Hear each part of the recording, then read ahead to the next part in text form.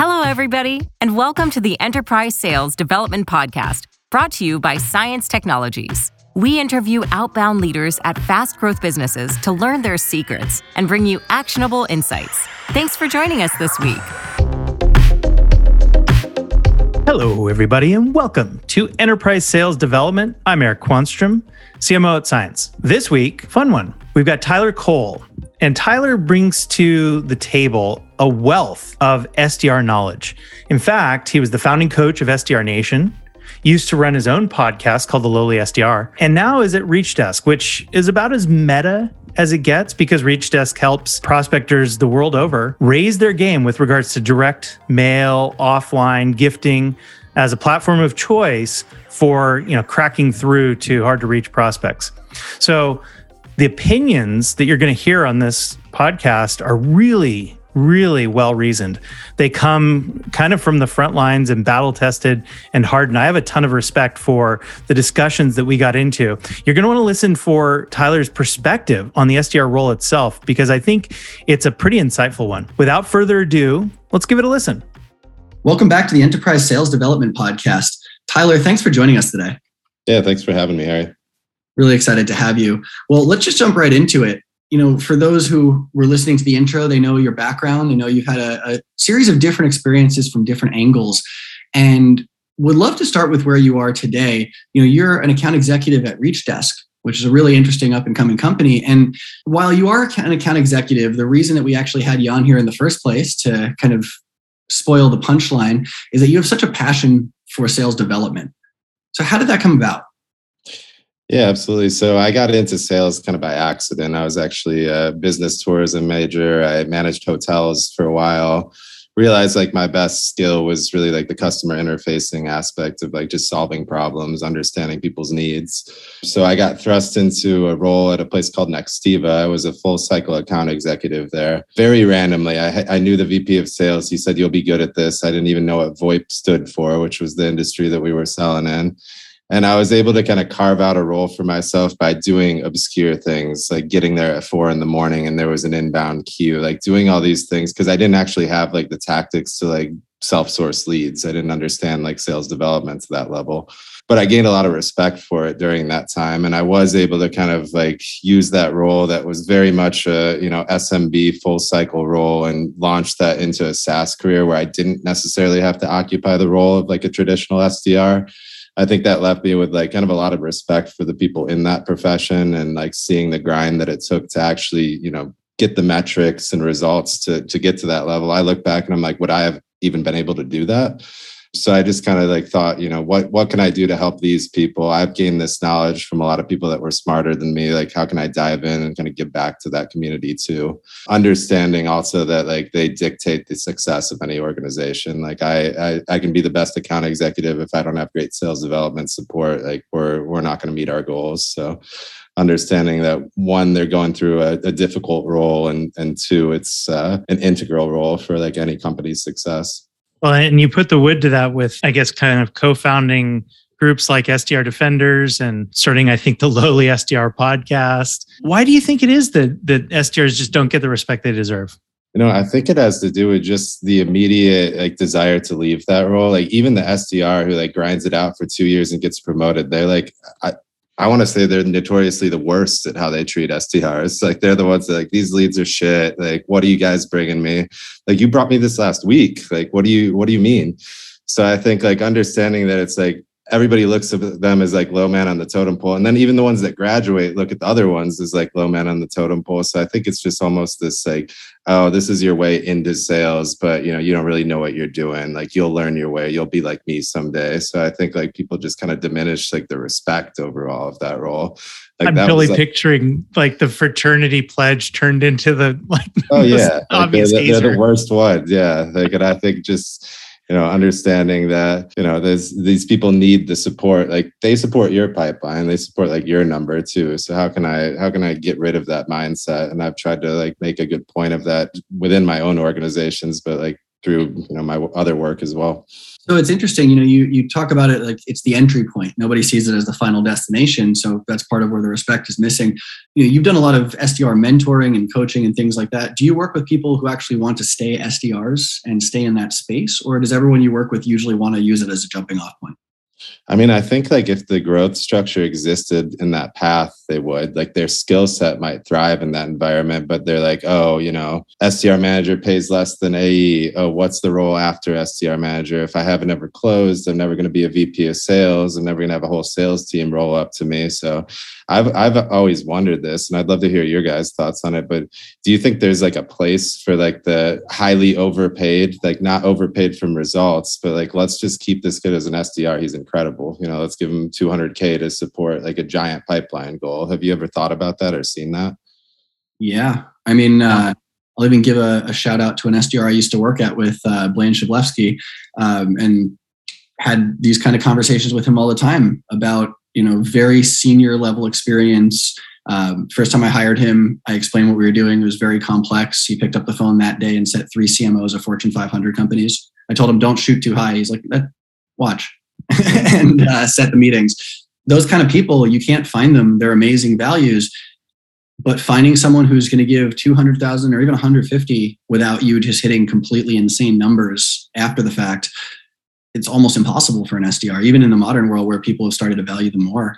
Yeah, I'm with you. So I think like as by nature, I've been put in positions where no, that hasn't necessarily been like the growth and development plan, but I don't think it's a lack of, interest in the role. I do think it's weird. Like the people that want to be SDRs forever, they're a unique personality. Keep them around. They're great employees, but they don't come around too often. I'd say most people are looking at it as a stepping stone to the next role. For sure. So you were the founding coach or a founding coach at SDR Nation.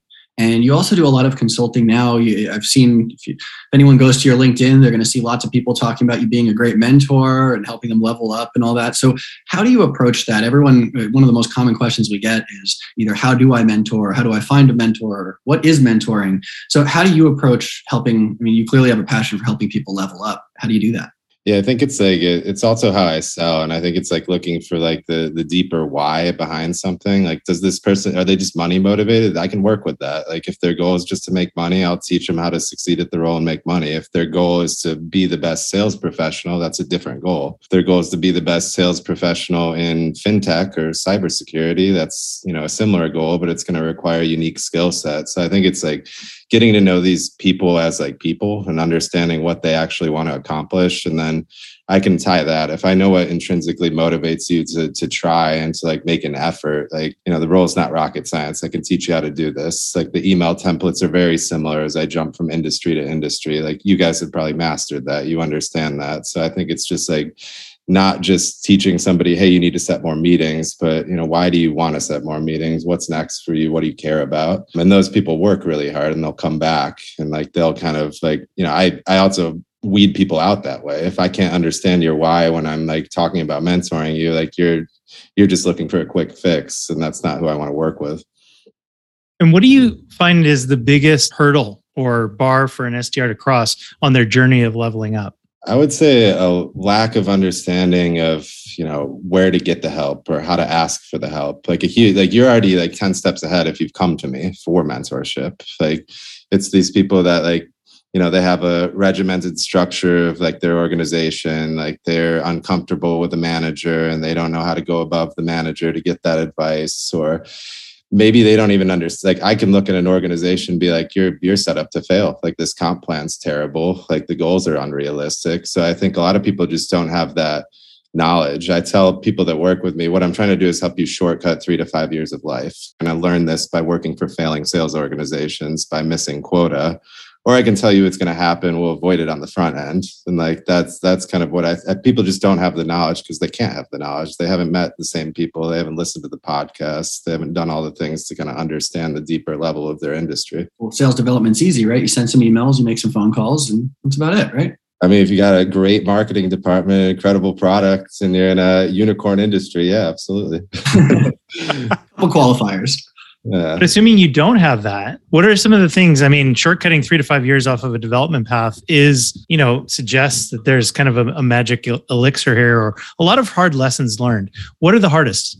I'd say the hardest lesson is you need to advocate for yourself. You aren't an employee of this individual company. Yes, you have a structure that you need to adhere to, goals you need to meet, metrics you need to hit. But I feel for the SDRs that have just been killing it for 2 years and they're wondering why they're getting passed up for promotion. So it's literally coming to that organization, telling them your plan and having a 30, 60, 90 and a 1 year growth plan. Like I've been mentoring a lot of our SDRs just internally to do that. And like people that'll get promoted this month, like I think they were like second and fourth in performance. And in tenure, maybe they were, third to fifth, but they made it known on the front end what they wanted. And like they've met these goals that were agreed to with leadership. So I think people just assume that, we'll take care of you if you do the right thing. Like it's harder to find a good SDR than it is a good AE if you have a good product that can be sold. So selfishly, I don't want to promote you in a lot of situations, but if you've made it known and you've done what you took and given me a plan,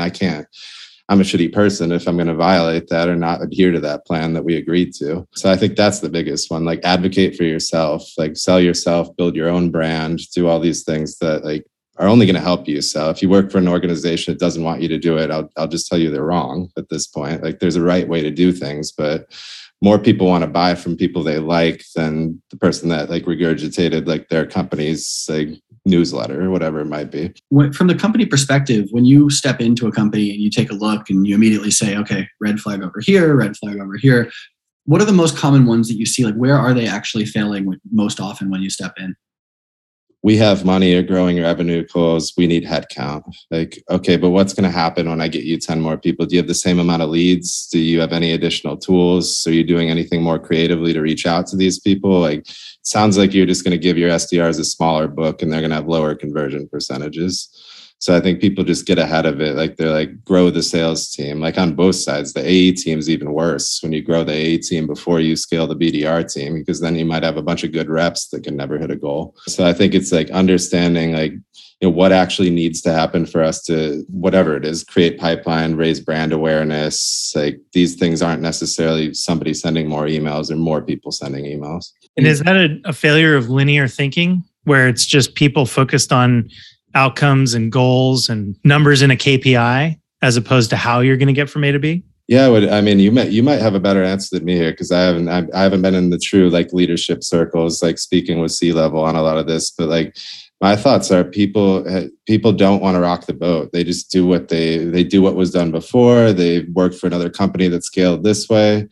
All right, but did they scale because they had best product in industry or COVID happened and their video conferencing tool, or like did they actually do things right to get them there? And are they following a broken model? I think I think there's this generic playbook for like scaling a SaaS sales team that people like follow to a fault, like in my opinion. But the psychology of it, like I'm wondering that myself. So I don't know if you have any input there, but I've always kind of wondered why. Like you guys are smart. You got to hear from doing something creative, like, or you're in the right place at the right time. It happens, but not every sales leader is in that position. So I think hours and hours worth of content right there, to be perfectly honest.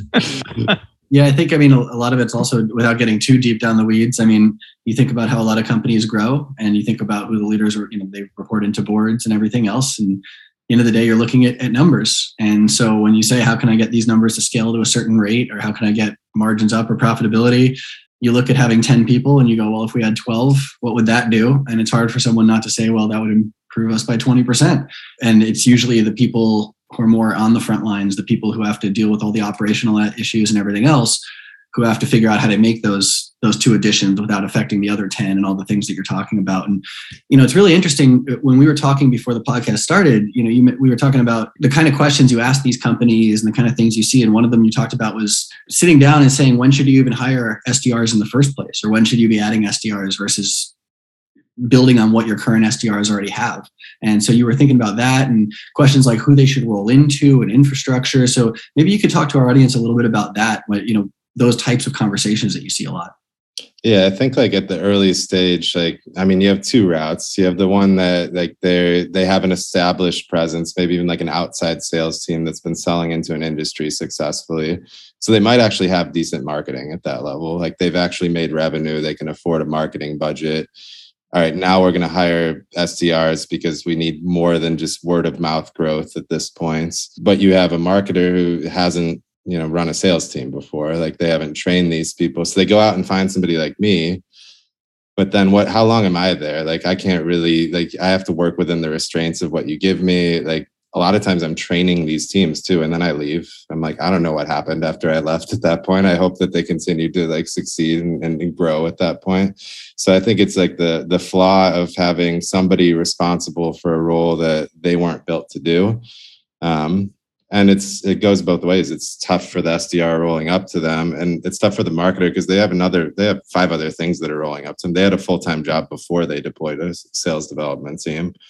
And then you have the other side where we're going to grow headcount. Like this actually reached us. And fortunately, we were in the position where like our product markets itself. You can send things out. Like there's, natural marketing and like social marketing from that. But the people that had a great product scaled aggressively and didn't have a marketing infrastructure. So it's like, no matter how good this sales leader is, if he doesn't have a piece of content to drip or anything to show these people, a case study, a product video, anything, like I could be like the best sales leader ever. I could drive metrics at that point, like literal KPIs, and we'll see if like enough spray and pray gets us to a goal. But I think you have both of those. Like people struggle to find that sweet spot, and it's for good reason. The company scales super aggressively, like that's wonderful, but like you also need to add that marketing layer in at the right time so that you have support on both sides. What's interesting, you described an archetype of a marketer that to me, maybe nobody ever tapped them on the shoulder and gave them the insight that said, hey, one of the reasons you're going to want to use outbound is to learn about your market. Right. They call it direct response, or at least they used to back in the day for a reason, right? Like you actually get responses, and it's those kinds of responses that you can figure out all kinds of things, how to position your product or service, who your competitors are, or who your target market thinks your competitors are, what your target market sees as objections in their path to adopting or even having a conversation with your organization, how to roll forward case studies or case stories into, reasons to care, to have a further conversation. All of those things are ones that I feel selfishly like, we've had here at CINC, and I get to benefit from the learnings, the daily learnings every single day.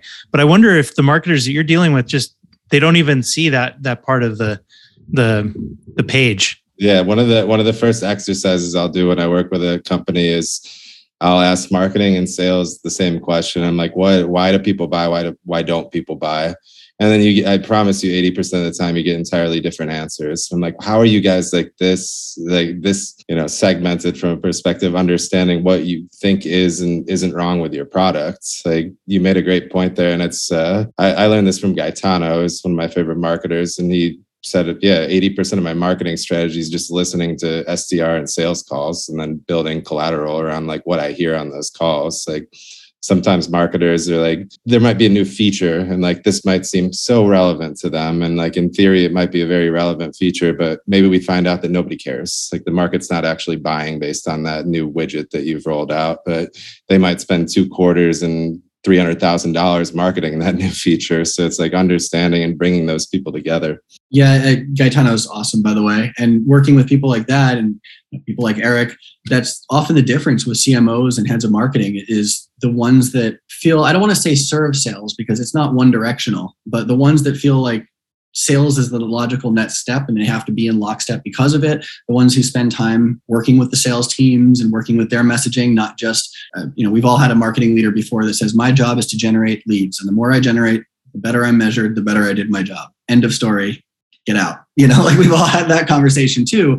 And there's such a wide gap in terms of what, from a sales perspective, what we actually can get from an Eric, a Gaetano versus someone who doesn't see that big picture the same way. You might get a bunch of leads too, and they might not be any kind of sales qualified lead. Like I'm so sick of like the organizations I talk to that are just like MQL based. Like, it's like, what does that mean? Like 700 people showed up to your webinar. Like how many people demoed, what was the percentage that closed that showed up to that? Like just engagement does not equal success. And I think like, once part of this is just have your marketers measured by revenue. If you're not already doing that, like that's a major difference there. Like conceptually, you're going to struggle if that's not the goal. But then if I'm measured by revenue, like I need to be motivated to work with sales and understand like the gaps there. Yeah, I think that's spot on. And, one of the things that we mentioned earlier, your current role with ReachDesk, my take is that gifting and offline is kind of where, sales and marketing kind of meet in the middle, especially at the top of the funnel. But what's your perspective? How do you see ReachDesk and where it fits? Yeah, no, I think you're right on track there. Like if you look at my sales process, I would typically sell a marketing decision maker, and the bulk of licenses that are actually using my products are via sales. So like marketing is actually giving marketing budget to sales in this situation. But what they're saying is, all right, we brought you all this, our product's interesting enough. Like, let me just give you this amount of money or this amount of resources to run a little mini marketing machine at this point. Like I know if I serve up the leads that are qualified and we're targeting the right people, like who's engaging, you can look at who's opening your email, you can see how much time people have spent on G2 or whatever else that you're tracking, and giving people the autonomy to do that. And then also like eliminate that bottleneck if you're already doing that, like marketing not needing to sit there and say, okay, Steve, you can, send a gift card out today. Let me like expense this and track it and do something there. So allowing people to build that into like an existing workflow. Like I was actually selling Dialpad a couple of years back, and I was a customer of Sendoso. That's how I ended up working for Sendoso. I'm like, wait a second, this works. I have like 0.8% conversions. I'm at 6% now. Telecom is a horrible industry. Don't sell in it. But getting to 6% like was, that made the difference. That made all of my pipeline at that point. I'm like, I think they're onto something here. And that's kind of what led to me like actually moving to Sendoso and then eventually ReachDesk. Yeah, Sendoso is really interesting. And it ties into Eric's last question as well. One of the things that stands out about you is not only that you've taken such a passion for sales development and been a champion for it, but also you take some unique approaches. And that's one of the things we love about our guests. We try not to have all the standard people over and over saying the same things. You've worked for places that take a different angle, whether it's ReachDesk or, Sendoso is about as different as it gets versus the standard send some emails and make some phone calls. So yeah, what do you think is the place for, whether it's unique prospecting or thinking outside the box versus finding a system and just running it over and over again? Have an ACV that's not transactional. You're not selling cable for $30 a month. Like you're not selling B2C unless you're selling a very high-end product, B2C, or you have a huge distribution engine to send things out to like existing users. Know who you target and have an ACV that's north of, let's say, 12K. If you're in that spot and you know who to target, as long as somebody's going to actually advise you on like a proper way to use this, or there's an intelligent person who understands like how to attach this in the right step in the sequence, or what are the main use cases throughout a deal cycle to bring this into. I'd say like, most people can see success. That's part of why I love selling in this industry, because I can go sell a pro sports team, a cybersecurity company, a commercial bank. Like all of these different companies have some level of use case for this. It's just about crafting the story that makes sense to them. And that was a big thing when I came over to ReachDesk. It was, we're on the AEs are on every onboarding call. We don't make margin on any sending, which is unique to anybody in the space. So we don't care. Send 2 things or 10,000 things. Like we're making money off software. So how are we going to approach a customer? You better see success from an ROI perspective. We're never going to retain that customer and grow that customer. Like we're not just going to make money off a send that you have. So it kind of leads that like day one. It's like, okay, you're here for pipeline generation, for shortening your sales cycle by a month, and for increasing retention rate by 10%. Okay, now we're going to figure out what we're sending and what we're doing here. Where like it's not just about, I don't like the tools or the method where it's just, hey, here's a thing, take a meeting. It's got to be like some kind of like messaging around, hey, we noticed that you guys raised $30 million in Series B and you hired 20 SDRs and your revenue goals must be growing aggressively. Congrats on all of that. But, ReachDesk is a tool that helps people convert at 70% top of funnel. Is this worth a deeper discussion around how we can workshop some ideas with your SDR team? And I'm like, oh, okay. And then you got to back it up though. It's like you actually have to show up to that. You got to write the playbook if you're going to sell that way. So like that's part of what's been fun about working here. I've been able to like tie those two things together where I'm like, all right, let's build out the playbook. Like I'll have people send me their ICP, the types of companies they reach out to, the types of personas they reach out to. And they're like, hey, here's my problems. And I'll actually write sequences for them. I'll write like first touch emails. I'll write like demo agenda with a coffee or a lunch type emails for them. So I think it's just like having somebody who owns the strategy and, either work with a great partner who will make sure that strategy is owned and deployed properly, or have somebody internally that's really going to champion that and spend time on it. You suggested one of the kind of like, I don't know, landmines that people can step on. You didn't use these words, but I got the sense of, if you turn gifting into a quid pro quo, where you're just hanging out a gift to get a meeting and making it feel transactional, that seems like a mistake. What are other perspectives that you feel like, hey, leaders of SDR organizations that are thinking about adopting a reach desk for, to turbocharge their own results, what's the right perspective that they should go into that with? And what are the things they want to avoid? Yeah, I think you want to be looking at like one, who's engaged. This should be used to, not true top of funnel spray and pray, unless fine, send out like a charitable donation or lunch and you only get charged if they take the meeting, if you want to do that. But understanding that I should be sending something to this guy that just watched my product video, or he's looking at competitor reviews right now, or he's opened my email 12 times, but he's never booked time. Like, so knowing that, hey, I know you're slightly raising your hand. I want to get you to raise your hand like the whole way here.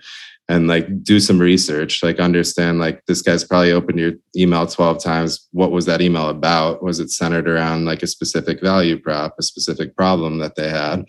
So like understanding like when to use this. And then, there's... Would you almost call that intent driven, kind of like gifting or offline? Yeah, I think there's intent driven. I think there's also I think the best way to run this is like marketing. Let's say they tier out accounts, like 3 tiers, and they're going to spend $2,000 per tier, whatever you want to do that. Hey, AEs, SDRs, whoever owns these accounts, you get to put 5 in each bucket. And this is what qualifies as a tier 1. This is what qualifies as a tier 2, tier 3. And then let them understand that this is your ICP and they can do a theme send to everybody that's scalable. Tier 1 will be a little more money. So they're kind of running that initial brand awareness, get your foot in the door. And then the SDR do the intent-based send, we already sent this out. They're reading something. Hey, we want to do this. Hey, we set the meeting. Okay, schedule that meeting agenda with a coffee for 7 a.m. morning of. Zoom Info actually did a bunch of research on this as one of our customers. And it was like the sweet spot was a $7 gift card before a demo. They tried a bunch of different amounts. So it's like, if I can get 22% more people to show up for $7, like this is where it starts to be like massive amounts of ROI when people use a tool like that. And then you get into like the AE use case is even more fun because it's like, oh, okay, I had a great meeting. I got to get buyer 2 and buyer 3 to the table, low friction way, do something really like I can do something higher value. Like you get to really get like prescriptive of what you're doing. So I think like those 3 mechanisms are the best. And then you automate like through the integrations, things like, hey, whenever we close a deal based on value, they get a welcome kit with this stuff. 9 months into each contract, they get a handwritten note with this, where it's like a set and forget that boosts those kind of conversion percentages across the board. It's interesting. You mentioned writing sequences for people and cadences and things like that. And you also talked about knowing the right time to grow teams. Kind of wonder, where do the tool stacks fall into that? So what is an essential tool stack when you're working with a company that you say, okay, you should have this, this, and this? And when a company is looking at hiring more SDRs, do they have to have something, for example, like an outreach or a sales loft in place beforehand? Should they be hiring their people first and then getting tools in place? How do you approach that side of things? Yeah, I would rather get the tools on the front end and build the sequences, and like let's have the problem if there's too many leads for AEs to talk to. Like then we can go get SDRs at that point. But I do think people get like too inundated with the tech stack. It's like your 10-person company doesn't need Salesforce outreach and 6 cents. Like maybe you just need HubSpot and you need HubSpot intent data, and you can send your emails out through there. You can do your CRM through there. So I think it's like having something that sends sequences, something that gets me info, Zoom info, whatever you want to use for that, and then something to log activities. So it's like, this could be an all-in-one. This could be something that you like outsource to a company like you guys too. So I think it's like just understanding the right balance, not necessarily saying this is the right or wrong way to do things, other than the wrong way to do things is to have no tools in place and hire 5 people without a marketing mechanism. Like that, I can tell you will not work any of the times. But other than that, like I don't think there's like a premier necessarily like tool for it. But given that playbook of kind of like who's engaged, some intent driven, some tiered, some, kind of AE led gifting, as well as, it makes sense on the customer success side to really, spend the time to invest in the people that chose you, client side. Where is the sweet spot for, say, a reach desk in your market? I mean, do you want more pipeline? That's why I sell in this industry, because it's hard to find, like, unless when you don't want to buy a reach desk is when you don't have true ABM established and you don't know who to target, you're selling a low value product, or you're in a position where, you're basically asking people to do this prematurely. Like I'm trying to deploy other tools first. I need to have people have a workflow down before I just have them using gifting or have additional budget to reach out to people. But, I think we work well. I think it's trending towards an industry where like everybody's going to have something like this at some point. They're going to have some version of it. Maybe they're still hiring someone in-house to do this, but they're going to have somebody doing creative prospecting when we can't meet in person and email response rates are at an all-time low and people don't answer the phone anymore. So it's like, you got to have that additional touch in some kind of way. So I want to circle this back to something we mentioned at the very beginning of this podcast. And that is that, well, first of all, you had a podcast, the Lowly SDR podcast, and it started off with an episode that was called A Broken System.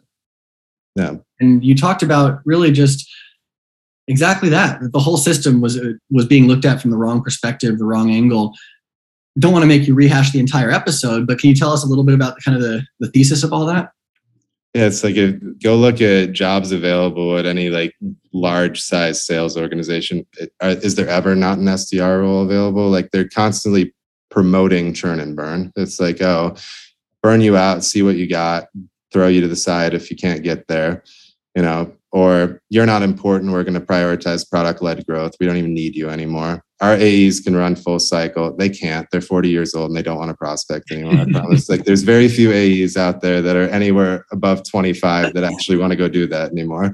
So I think it's like the nature of, you're not prioritizing the role. You're probably paying too little. Like I think like SDR pays gross at times that I look at it. I'm like, I can't even believe like that, this is, and it'll be like an organization that pays sales reps $200K plus, and they're paying SDRs $32,000. Like, it's like, where did this come from? Like, what do you expect? Like, what are you going to get for $32,000? So I think it's like respecting the role, like promoting those people internally, like showing that you care, providing mentorship opportunities. Like, it's basically like you got to have that guy that champions that role. Like, hopefully you have that person in your org and they have enough of a say where they can actually do something. But historically, that hasn't been the case. Like, it's been good to see, podcasts like this and mine and like these communities that have formed in COVID, it's improving. Like, we're an organization that pays SDRs very well. We have a lot of we feed in Ivy League graduates for the most part, people that are hungry and like they're going to be, they're top sales performers in a couple of years. But that takes a risk. Like you gotta be willing to, pay people more and invest in those people. What I've noticed that's crazy though is there's a lot of sales organizations where they haven't even invested in the development piece, but they're paying them well and they're crushing goals. Like if you just invest in talent, like sometimes the system can still be broken and it works. But, I've talked to sales leaders and explained this to them. They've worked with my SDRs. They're wildly impressed by them. And they're like, yeah, but that's not me. I'm not going to pay more than $40,000 for this. So I'm like, you just admitted like every argument I made was true, but like you're going to keep doing the same thing. Why are you going to keep doing the same thing? I have a hunch. One of our earlier guests, Justin Michael, has a phrase for this, and he calls it the SDR industrial complex. Yeah. Which I think is... He's got a phrase or an equation for everything. Justin's awesome, though. He's one of my mentors. I like him a lot. He's a riot. Very unique guy. Shout out to Justin. Hope you guys are reading the new book that he and Tony put out. It's really interesting just hearing that perspective and hearing from the pay side as well. That, I think the biggest fear having talked to a lot of leaders about this, is you think about the investment up front, even if they don't have a big development system, just the paying for someone in the first 2-3 months when you don't know necessarily how they're going to produce. Obviously, that goes up a lot if you're paying an SDR a lot more. And combine that with the other people that have to put time into them. I think the big fear is if we pay 6 figures to an SDR and there's this natural turnover where a lot of people aren't a fit, how much money are we kind of hemorrhaging trying to find those golden SDRs? It sounds like what you're saying is that when you do pay that top dollar and when you find the right people, the turnover issue and the wasted investment issue maybe doesn't entirely go away, but it kind of fades into the background because it doesn't happen as much.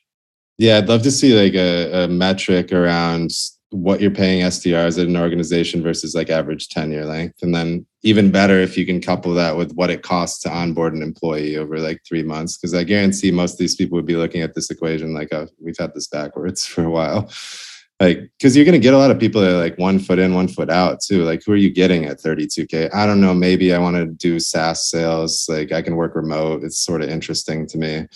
Like, you're not getting somebody who's like, yeah, this is what I want. Like, I've been watching videos, podcasts. I have a sales coach. I've invested in my success here. Like, it's like a chicken or the egg thing. It's like, is this broken because I'm not paying people, or am I just getting shitty candidates and they're not worth more money? So you got to kind of find that balance. Like, I think the best thing you can have is just somebody who gets it internally, somebody who can at least tell you when they talk to a person like that's doing the SDR hiring, that they understand, like, at least with an 80% success rate, like who's going to be decent that comes in. So I think like defining an interview process is important too.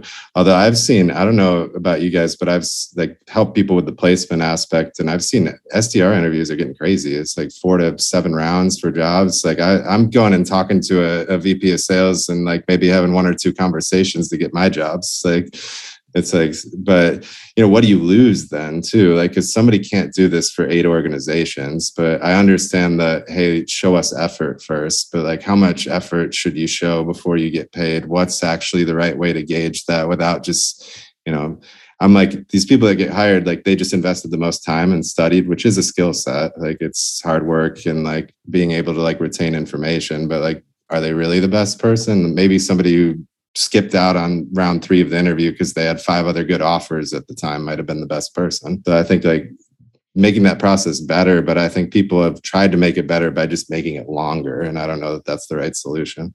I was just going to say, I take it you're not a big fan of those applications where you send a resume and then fill out every detail of the resume into a separate form and all that. I mean, this has become a big thing in our industry of just the hoops that you have to jump through just to try to apply. And to tie this back to what you've been saying the whole time and valuing the role, valuing the SDR, it kind of sends a message from a company's perspective when you say, even before you've taken this job, we're going to have you jump through 1 million hoops that aren't really going to get you paid. What are you supposed to expect when you're the SDR working there? What do you think is going to happen in terms of trying to get yourself commissions and set sales and all that kind of stuff? It's likely going to be the same thing. Oh yeah. And then you get through and then they're like, I've seen the ones where they're like, yeah, it's $45,000. And the entry level person who hasn't had an SDR job before is like, okay, $45,000 base. And then there's like commission. They're like, oh no, our base is $29K. And then our OTE is 45. I'm like, why did you just put somebody through a 7-round interview process, check all their references, and like, if they're in their right mind, they should decline the offer now, but they've gone through this whole process with you and they might even take your offer reluctantly at that point. But it just sets up this like distrust almost throughout like the leadership and like individual contributors, I think. Well, what you just described, I think, is a perfect recipe for creating mercenaries. Yeah, exactly. Yeah.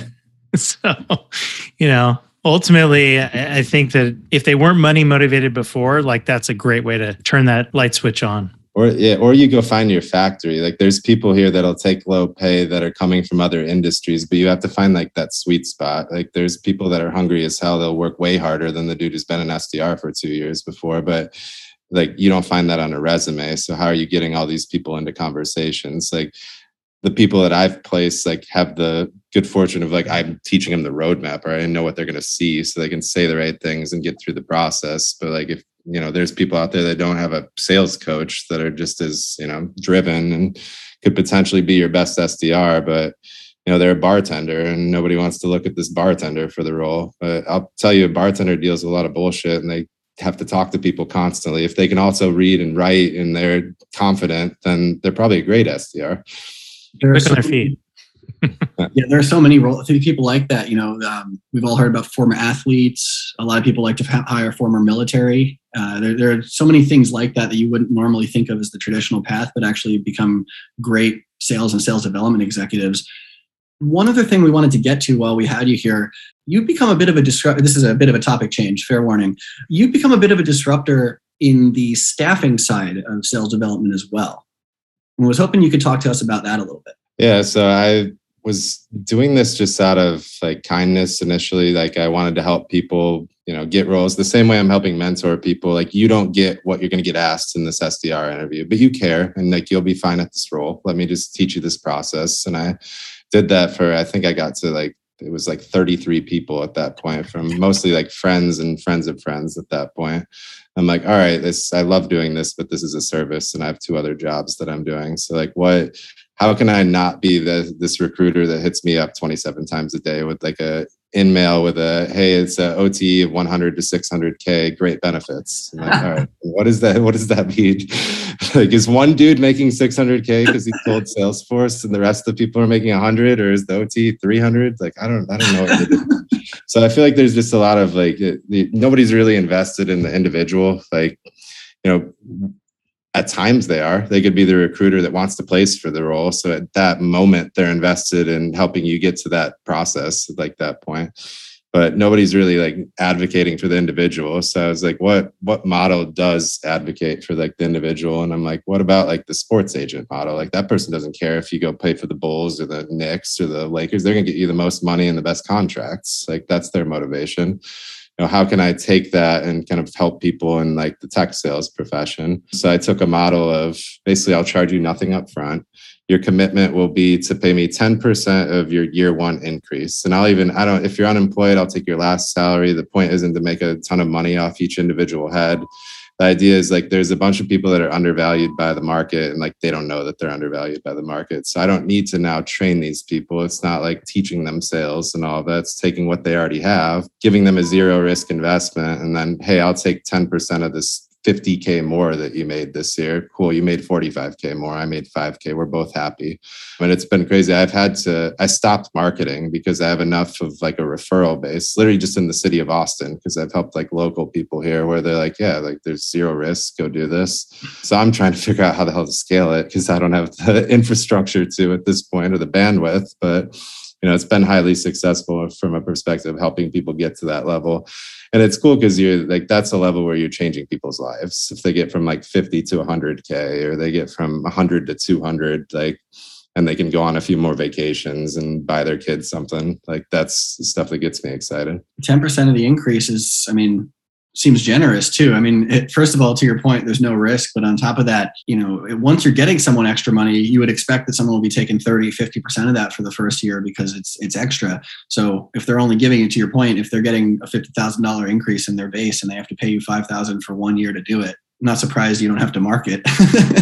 Yeah, well, I could if I marketed at this point. The thing is, like, I wanted to mess up I wanted to make enough money for it to be worth my time. But I'm like, all these people are sharks. Like, one, you're getting paid 50K less for this role because they hired a recruiter who's getting paid to source. There's so many middlemen in this that are cutting money out of like the individual's pocket. Plus, they just don't know. Half these roles are like, Eric, I know Eric's looking for somebody and he hasn't posted anything. There's no public job posting. So it's like introducing them to the opportunity. And I just figured, I'll have mass volume here where like right now I'm at 40K. Like if you get rid of the outliers, I've had a few people make like 200K more plus, but like 40K is kind of the sweet spot. So it's 4K ahead. And honestly, I could get these people through a process in 5 to 6 hours. So it's still, $4,000 for 5 to 6 hours of work. But in turn, that person's life's changing. The person who's hiring them now has a funnel that they don't even have to pay. So they don't need to like outsource. I'm not taking money from the hiring partner at this point. So they can source through me, save the 30K. It's easy to give that person 25K more and they're still 5K net margin ahead. So I think I just found a model that's beneficial to all 3 parties, which is difficult to do. It really is. And it's a wonder that people aren't attacking underserved markets like this more. But then again, I think that the reason is actually in the explanation. It's delayed gratification, which frankly, our entire society is not all about.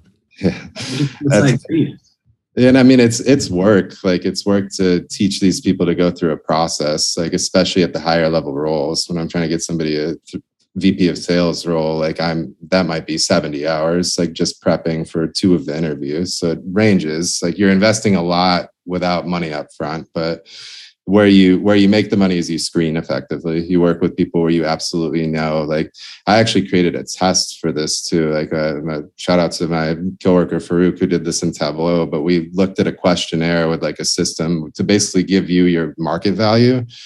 And like I didn't advertise it as like a marketing tool. It was like, hey, sales reps, like make sure you're getting paid effectively. Like what's your actual market rate based on your strength? Oh, check this box if you'd also like to hear about how we can get you there. And I think it was like 1,700 people responded to this in 72 hours, because why the hell not? Like, I want to know if I'm underpaid. Like, I want to figure that out. So it was like a good kind of like product-led growth method, I guess. And all of the hiring managers the world over just rolled over. They're not a fan of you anymore. Yeah, the recruiters don't. The recruiters either love me because they can work with me directly. And recruiters for a company love me. External recruiters do not. Like, because the recruiters for the company can come to me and I'm their well of candidates. Like the people that are trying to do like external recruiting, I'm disrupting their model and making it not cost effective. Well, we're getting to the tail end of this, and I think we could probably talk to you for another couple hours in so many different directions. But I think that's a really fun place to cut it short. And I think it's going to lead to an obvious question from our audience, which is, if our audience wants to find out more about you, whether it's from the recruiting perspective or consulting or what you're doing at ReachDesk or anything else, where should they go? Yeah, I'd say like LinkedIn's the best place to connect with me, given I got about 3 different sources that I'm trying to keep track of on the other side. But yeah, reach out to me on LinkedIn. Would love to help. Even if it's just a conversation around like what's next for me, I'm feeling burnt out, or I don't know if this is the right company for me. I'm always happy to do kind of like an initial call and just help out. And then we'll see if there's a way for me to work directly with you. But yeah, if you're also in the place where you're wondering about that question of how to scale effectively or deploy an SDR team, like that's always a conversation I love having too. And by the way, there are over 300 Tyler Coles on LinkedIn. So be on the lookout for sales exec Tyler Cole as the exact LinkedIn profile address. Yeah, I found one. We were trying to look up like if I could purchase my own domain, and tylercole.com is for all of the Tyler Coles of the world to unite, and they all tell their story on there. So I'm like, unfortunately, I can't take this, but this is pretty cool. Yeah, it's a very common name though. Tyler Cole, ReachDesk, Tyler Cole, SDR-ish. Any of that will pull it up when you look. This is your first test as an SDR. Find Tyler Cole, and then he can help you. If you're in trouble if you can't find the LinkedIn page, I got you from there. Well, it's been an absolute pleasure. Thank you so much for joining us, for sharing. You have a really unique perspective and a lot of really unique experiences I think our audience will appreciate. So thank you so much for sharing it with us. Yeah, thanks guys. Good to see you again, Eric, and Harry, thanks for having me. Bet.